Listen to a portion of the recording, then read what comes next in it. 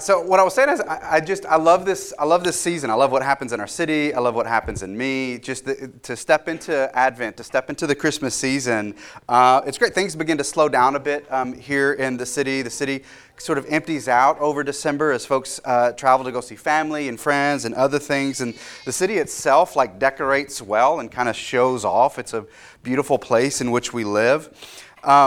And as I come into the season, there's a vision that I have for myself for December. And there's a way that I think about this, typically I think about how my December is going to go on Thanksgiving afternoon. How do I want to enter into Advent? And typically the way that I imagine me moving through December is I'm just sort of strolling, and I'm dressed sharply, and I'm moving through the month, and maybe I've got a smoking jacket. And even though it's 27 and sleety and sloshy, I am unmoved by the weather. And I think I'm carrying a sniffer of eggnog. And I'm just sort of strolling through December in this way. If I had a picture that sort of captured this image for me, I think it would be, just sort of this one where it's, sort of warm, everything's decorated and in its right place. There may or may not be people in the picture, but it just, it feels warm. However, often what I find that actually happens as I move through December is I find myself sort of rushing and scurrying through my December. And yes, there's a few days kind of right after Christmas where things are, nice and restful, but the remainder of the month is rush hour, Rock Creek Parkway. It's hurry and then stop, and hurry and then stop. And it feels that's sort of the herky-jerky nature. And if I had an image for what my real December sort of looks like, I think it would be kind of more kind of chaos and a lot of people around me, which as an introvert is I don't want that to happen to me. And the thing about both of these images, though, for me, is that they both represent ways that I'm trying to have a meaningful and faithful and filled and satisfying holiday season. Because on the one hand, there's it's just me, and I'm surrounded by sort of the things that make me happy, and I can rest, and it's restful, and it's reflective. And on the other side, it's a sort of this mad dash to acquire a few things, to give some gifts away, to be at parties where I'm surrounded by people, to be engaged in celebratory rhythms. And both of them are actually desires that I have for how I enter into Advent. Both images in the Advent season, they reflect something that wages inside of me. And the thing is that both of them, they tempt me to believe that they can each satisfy the hope that I have for Advent. They both sort of offer something to me. And as good as they might be, I have to be careful because they'll both leave me unsatisfied. The warm room by the fireplace, truth is, fire might get too hot. Sweater I'm wearing, too itchy. However it is, and you can only drink so much eggnog over the course of the month, really. And the gifts and the hustle and bustle, well, we know how quickly that can wear on you and wear you out. So a December that's filled with holiday parties and friends and family, those things are nice, but they can also leave us far more exhausted than we planned to be at the end of the month. In both images, they have elements that are meaningful, but what they both have missing is the biggest point of any Advent season, and what they are all missing is the presence of Christ. The feasts, the fireplaces, the parties, the decor, the gifts given and received, if we're not careful, they end up actually pushing Jesus out, squeezing him out to the edges of the very holiday designed to center him. And this Christmas, like the first Christmas, we can find ourselves in a situation where we've not made much room for Jesus. And this year, as we approach Christmas, we've taken up the Advent theme of making room. Our chief question for Advent this Advent is this: how might we make room for Jesus in our lives? And as we explore the four Advent virtues of love and joy and peace and hope, how do we make room in our lives for those things? Melissa read the Christmas story from Luke's Gospel, and in that story we find Joseph and Mary, and they're traveling to Bethlehem in order to be counted in the Roman census, and that was decreed by Caesar. Bethlehem was Joseph's hometown, and that's where he needed to go in order to participate in the census. And when Joseph and Mary arrive, they realize that Mary is about to have the baby, and so they need to stop for the night, and they find that there's no room for them in any of the houses that they approach. And traditionally, we think of this as there being no room for an inn, but more likely it was that there was no room for Joseph and Mary in the homes of their family members. In other words, there just wasn't any room for them, for Joseph, for Mary, and no room made for Jesus either. We don't know exactly why there wasn't room made for them. They were a young couple and Mary pregnant after all. Seems like the kind of situation where you'd make room for a young woman many months into her pregnancy. We don't know if they were resigned to the stable because they were late arriving into town, or if they were being ostracized by their family because Mary was an unwed woman with a child. But whatever the reasoning, the result was that there was no room made for the family and no room made for Jesus. And as we approach the celebration of Jesus' birth, the question that's before us is, how do we make room for Jesus this Christmas? How do we make room in our lives for the hope of Christ, the joy of Christ, the love of Christ, and the peace of Christ? And whatever ways we imagine this holiday season, how do we actually center on Jesus? This question for us is actually not a new question. It's one that we ask, or a version of this question we ask every year at Christ City Church. Each Advent. Each year we wonder how we might celebrate this season in a way that more faithfully reflects our faith and displays to each other, to the world, and to ourselves a true picture of God's great grace given to the world through Jesus.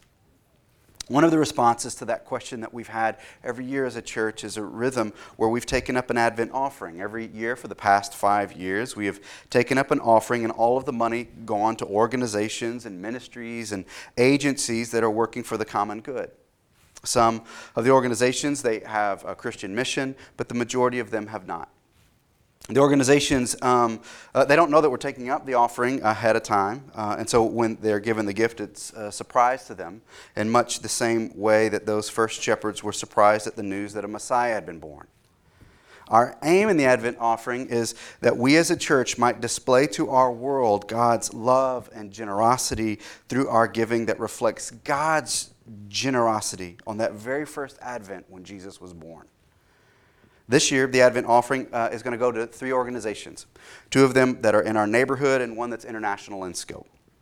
And this year's Advent offering will go to organizations that are serving 3 primary populations that many times experience isolation and marginalization.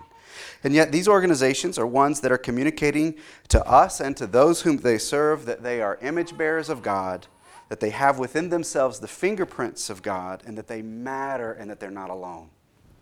In keeping with our Advent theme of making room, each of these organizations, in their own unique ways, I wouldn't use this language, but in their own unique ways, are making room for hope and joy and peace and love. And they've been making room for those for whom room is often not made. The 3 organizations are Smile, Changing Perceptions, and World Relief. Smile, or Sexual Minority Youth Assistance League, it's a 34-year-old organization here in Washington, D.C. that was started by a group of social workers that were working with D.C. youth that were experiencing homelessness. They began seeing firsthand the isolation that LGBT homeless youth especially were experiencing, so they banded together to start Smile, specifically to address the needs of LGBT youth. Currently, Smile provides transitional housing for LGBT homeless youth, which is located just a few blocks from here, as well as a range of youth empowering services, after-school programming, mentoring, tutoring, counseling, and mental health resources. Changing Perceptions is the other organization. They serve the reentry community, ex-offenders and formerly incarcerated individuals here in Washington, D.C. Changing Perceptions' origins are actually in the reentry community themselves, birthed out of the experiences of ex-offenders as they struggle to find gainful employment and services to help them make the transition back into their communities. Changing Perceptions, they provide job training and business development training programs to prepare returning citizens for career pathways that will help them advance financially and equip them with the life skills that will help them flourish. They, too, are located just blocks away from where we're sitting now near Stadium Armory. And the third one is World Relief. World Relief is an international Christian relief and development organization that partners very closely with local churches around the world to care for folks that are experiencing poverty or violence or both. In the U.S., World Relief has been at the forefront of working with immigrants and refugees and collaborating with refugee resettlement agencies, as well as local churches to assist refugee families. In the wake of the U.S. Department of Homeland Security's zero tolerance policy earlier this year, children and families were separated and continue to be separated. And World Relief provides lawyers and advocates and partners with local churches in order to get families reunited through their Family Reunification Fund. This fund gives World Relief flexibility to respond to a dynamic situations on the border. Now, each of these ministries and agencies, they're caring for those on the margins of society here in D.C., as well as around the world. Organizations that in different ways have made room for hope and joy and love and peace. And I do want to encourage all of you to give to this year's Advent offering. Your gifts to this offering are above and beyond your regular giving to Christ City. You can give online. We've got a drop-down box on our website where we're collecting the Advent offering, and we'll collect it through the end for the rest of December. Now, I've just given you a lot of information. Now, here, let me tell you this. So our goal this year is $37 million. Well, you guys chuckle. Just kidding. We don't have a goal other than generosity. Other than generosity and a desire to display God's love from just one simple church to some organizations that are doing some meaningful work. And in that way, a chance for us as a church family to make room in our lives for Jesus this Advent. And so I want you to give. I want all of you to give. But that's not the only way that I want us to make room for Jesus this Advent. It's not just giving gifts, as noble and as beautiful as they are. Another way for us to make room this Advent is for us to reflect and to celebrate. Both to reflect and to celebrate. Namely, for us to reflect on Jesus and His love, His joy, His peace, His hope. And over the course of the next few weeks, we will explore each of the Advent virtues. Next week, one of our elders, Marissa Stubbs, will lead us in reflecting on Christ's love and how we make room for that this Advent. Next week, Andrea, along with a special creative presentation from our kids in Kid City, will help us reflect on and celebrate joy of Christ that is more than carols and candy canes and lasts longer than December 25th. In our final week of Advent, we'll light the peace candle and we'll celebrate the peace that Jesus brings into our lives, and we will ache together for the peace that still lingers on the horizon of history awaiting Jesus' second coming. Our creative team has done a masterful job of creating a space for us. And your seats is an Advent guide that we can use that will help us reflect well this Advent season. The guide will follow the sermon series, but rather than being sort of a reading and writing guide only, it's designed to be a tool for creativity as well. There are spaces to draw and to color and to create poetry. There are devotions written by creative storytellers and creative writers in our church. It's accessible for people of all ages. So make sure that you grab one of these or a couple of these and let it be a gift to you this Advent. Today, though, I want us to reflect on hope. The thing about hope from the Bible's perspective is that it isn't simply optimism based on circumstances. That optimism doesn't actually get much play in the Bible. There's a realism to the Bible. I understand, sort of, I wouldn't say the Bible's pessimistic, just optimistic realists. The biblical stories, they don't peddle in optimism much. The church staff, we took a planning retreat earlier this week. We got out of town about 90 minutes outside of D.C., went to this cabin. We spent a couple of days there, and we're planning sort of the next year, so 2019. So we were well prepared and ready for everything that will come next year. As we were driving out to the outskirts of this sort of rural community in Maryland, we were driving and we passed the bingo hall, which apparently is very popular in this community because we passed several, but there was one in particular that caught my attention. It was called the Optimists Club Bingo Hall. And I thought, wow, that is a fantastic name. Man, that's good. I think I might like my odds at that bingo hall. You know, sort of a bunch of optimists show in and be like, B12, like, I got it, bingo. It's got to be better than, like the maybe you will, maybe you won't bingo hall. But the Bible isn't like that bingo hall. Optimism isn't its strength, but sobriety is. And in the story of the Bible, hope doesn't ever rest on circumstances changing or situations changing. Rather, hope always rests on a person in the Scriptures. Throughout the Bible, whenever the people of God articulate a hope, they're articulating a hope in God. They are hoping in someone, not that something will happen or that some set of events will happen. They're hoping that God will show up. Their hope always rests on a person. There are a few different words that the Bible uses for hope, especially in the Old Testament. The Hebrew words are yahal and kavah. And they have very similar meanings. They both mean to wait or to hope. The difference is in a bit of a nuance. One of the words, yahal, it just simply means to wait or to anticipate or to hope. The word kavah means to wait but with tension, as in to prepare for. Much like a farmer might wait or hope for their crops. They're waiting for the things to break through the ground and for the fruit to ripen. But they aren't waiting passively. They are preparing for and anticipating and hoping. And when we read the story of Jesus' birth in Luke 2, it serves us well to remember that we're reading a story that is dropped into the middle of both waiting and diminishing hope.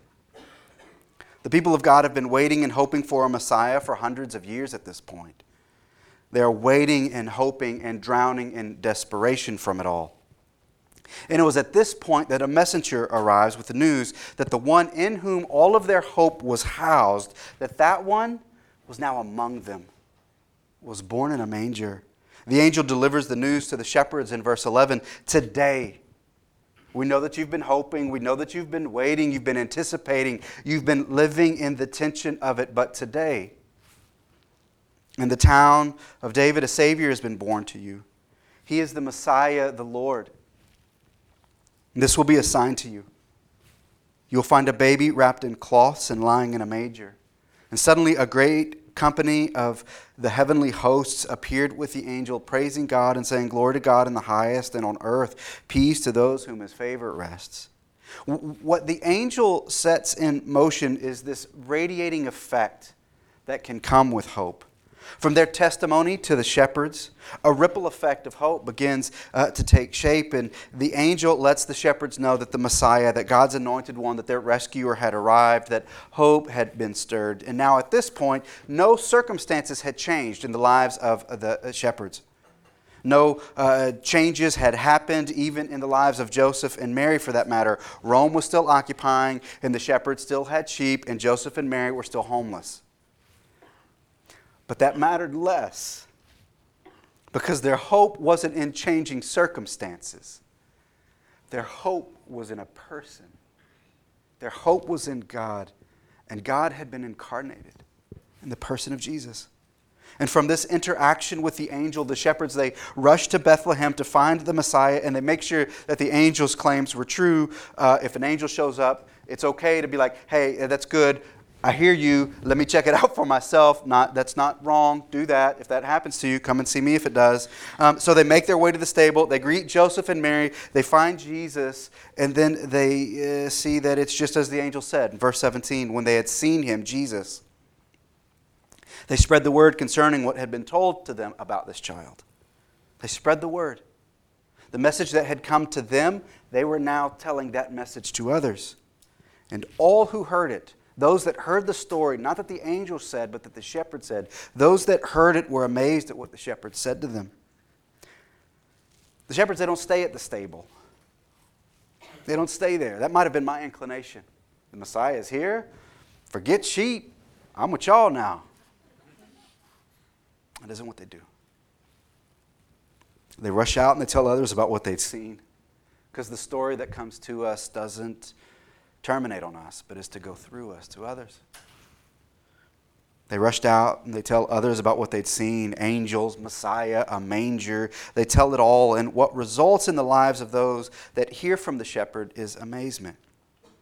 There's this pattern in Luke 2. It's actually echoed throughout the Old Testament as well, that the stories of God's work, the story of hope embodied in the rescuing work of God, those stories get told and retold and retold, and in those stories are the seeds of hope that take root and then grow. The angels tell the shepherds listen to Jesus, and then they rush out and tell others. And the reason that this is an important pattern is because it requires people to tell the stories of God's goodness and faithfulness. It embeds in a people the rhythm of remembering the ways of God and the ways that He has worked in the past. Because it's in remembering God's work in the past that we can then hope that God will continue to work in the future. Hope isn't built blind. It isn't blind, and neither is it built out of nothing. Rather hope, Advent hope, hope that God will rescue, that God will heal, that God will redeem, that God will work things for my good. The hope that I or you or that we have together is based on a recognition that God has worked in the past and that God has healed in the past, that He's rescued in the past, that He's saved in the past. And because of that, I can hope that God will continue to work now and in the future. But what's needed in this is a messenger. It's a storyteller, a testifier. In Luke 2, the angel is actually just a transliterated word from the Greek that means messenger. And messengers have messages.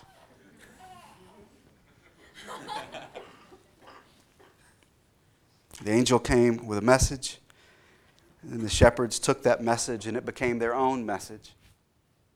And then the crowd took the message of God's work from the shepherds, and they shaped it into their lives as well. And what they did was room was made for hope, because they were able to remember the ways that God had worked in the past and how He was working now, and they could anticipate that He would work in the future. And so that's what I want us to do this morning. This morning I want us to make room for hope as well. And the way that we, like the saints of Scripture, make room for hope isn't by blind optimism, regardless what the sign at the bingo hall says. The ways that we make room for hope is by remembering how God has been faithful and good to us in the past. By sharing testimony of God's healing and liberating and saving work in our lives and in different circumstances and seasons and situations in our lives. So here's what I want to do.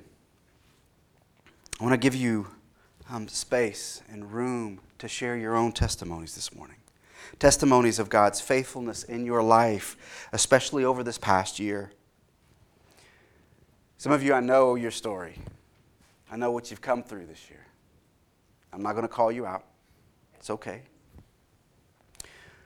But if you have a testimony, if you have a story of God's faithfulness, we invite you to stand where you are and to share that story so that our hope in a God who has worked in the past can be stirred, so that we can make room for Advent hope, knowing that God will work again in the future. So I invite you to give a testimony of thanksgiving or celebration. A way that for us to structure this, when you stand, I'd like for you to open your testimony with the words, I give thanks to God because. And then I want you to close your testimony with thanks be to God, and then you can sit down. And then church, when they say thanks be to God, then we will respond with the words as well, thanks be to God. And then whoever wants to share next, they can begin their testimony with I give thanks to God because, and then conclude it in that same way. So church, help us make room for hope and stir in us hope with your stories. The floor is yours. There are more stories than we have time in this moment to tell. But tell them. Tell them to yourselves. Tell them to your family, to your friends, strangers on the metro. Tell them to whoever will listen. The testimonies that we've heard, they have stirred in us hope. Our hope is in the Lord. Our hope is in the Lord because of His great works, His mighty deeds that He has done in us and through us, and we have testified to that. And I pray that these stories of God's work, that they cause hope to bubble up in your life this Advent. In Psalm 130, it's a psalm of hope. In verse 5, it says, I wait for the Lord. My whole being waits. And in His word I put my hope. I wait for the Lord. More than watchmen wait for the morning. More than watchmen wait for the morning. In this passage, the psalmist, he uses these same words, these Hebrew words, kavah and yachal. He uses them over and over. And it's translated here as wait, but it also means hope. to hope in tension, to anticipate the Lord's advent. I hope in the Lord, my whole being hopes, and in His word I put my hope. I hope in the Lord. Our hope has a name. His name is Jesus. And this Advent, let's make room for Christ and His hope by looking back at the countless ways that God has rescued us, even as we look forward to the ways where He will continue to heal. Thanks be to God. Let me pray.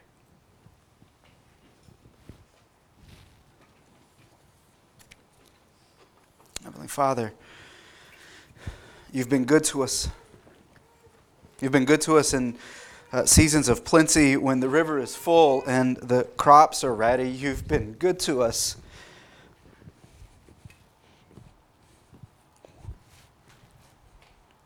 when things have been dry and the fog has been thick and the locusts have made waste of things for which we labored. You have been good in all seasons, God, and so we remember Your goodness. And Lord, we're not ungrateful children, but we say we hope for more. We anticipate Your ongoing advent into our lives, even this Christmas season, Lord. The whole purpose for Your first advent was to come and to rescue us, to wrest us from sin's grip and to put us on a path of life with You and flourishing and godliness in You, God. And so, Lord, we remember the ways You've worked in the past, and we anticipate Your ongoing work in our lives now. We've given testimonies. You've heard the sermons of the saints in this room. God, I pray that they make their ways to Your ears, and that You would hear and that You would delight, even as we delight in You. God, I pray in whatever ways the stories that we've shared this morning stir hope in us, God, I pray that we would hang on to that. Not just the things You do, but that we would hang on to You. Let us cling to You. Holy Spirit, move in us so that we might make space this season for You. For all these things, in the name of the one who was born in Bethlehem.